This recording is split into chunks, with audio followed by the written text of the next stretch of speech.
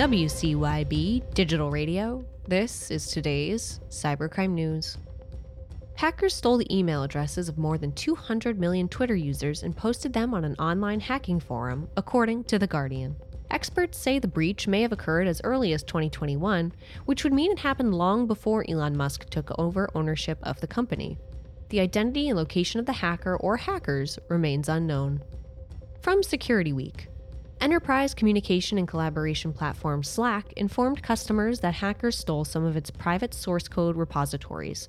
An investigation into the incident revealed that the hackers apparently gained access to the company's externally hosted GitHub repository using stolen employee tokens. Authorities say the compromised repositories did not contain customer data or information that could be used to access customer data, nor did they contain Slack's primary codebase.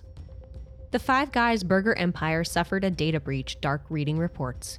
Cyber attackers reportedly busted into a file server and made off with the personally identifiable information of individuals who applied to work at the restaurant chain. The exact number of affected people remains unknown, and Five Guys did not provide any further information. Circle CI, a company whose development products are popular with software engineers, suffered a data breach, according to TechCrunch. The San Francisco headquartered DevOps company confirmed they are investigating the full scale of the incident, but in the meantime, users have been advised to rotate any and all secrets stored in its system.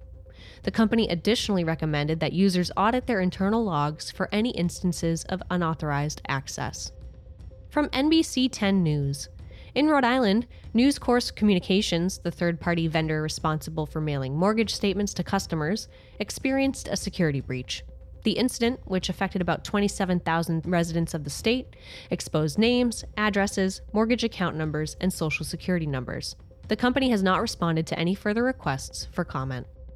Highly confidential documents from 14 UK schools were leaked on the dark web by hackers, the BBC reports. The documents allegedly include children's SEN information, passport scans, staff pay scales, and contract details.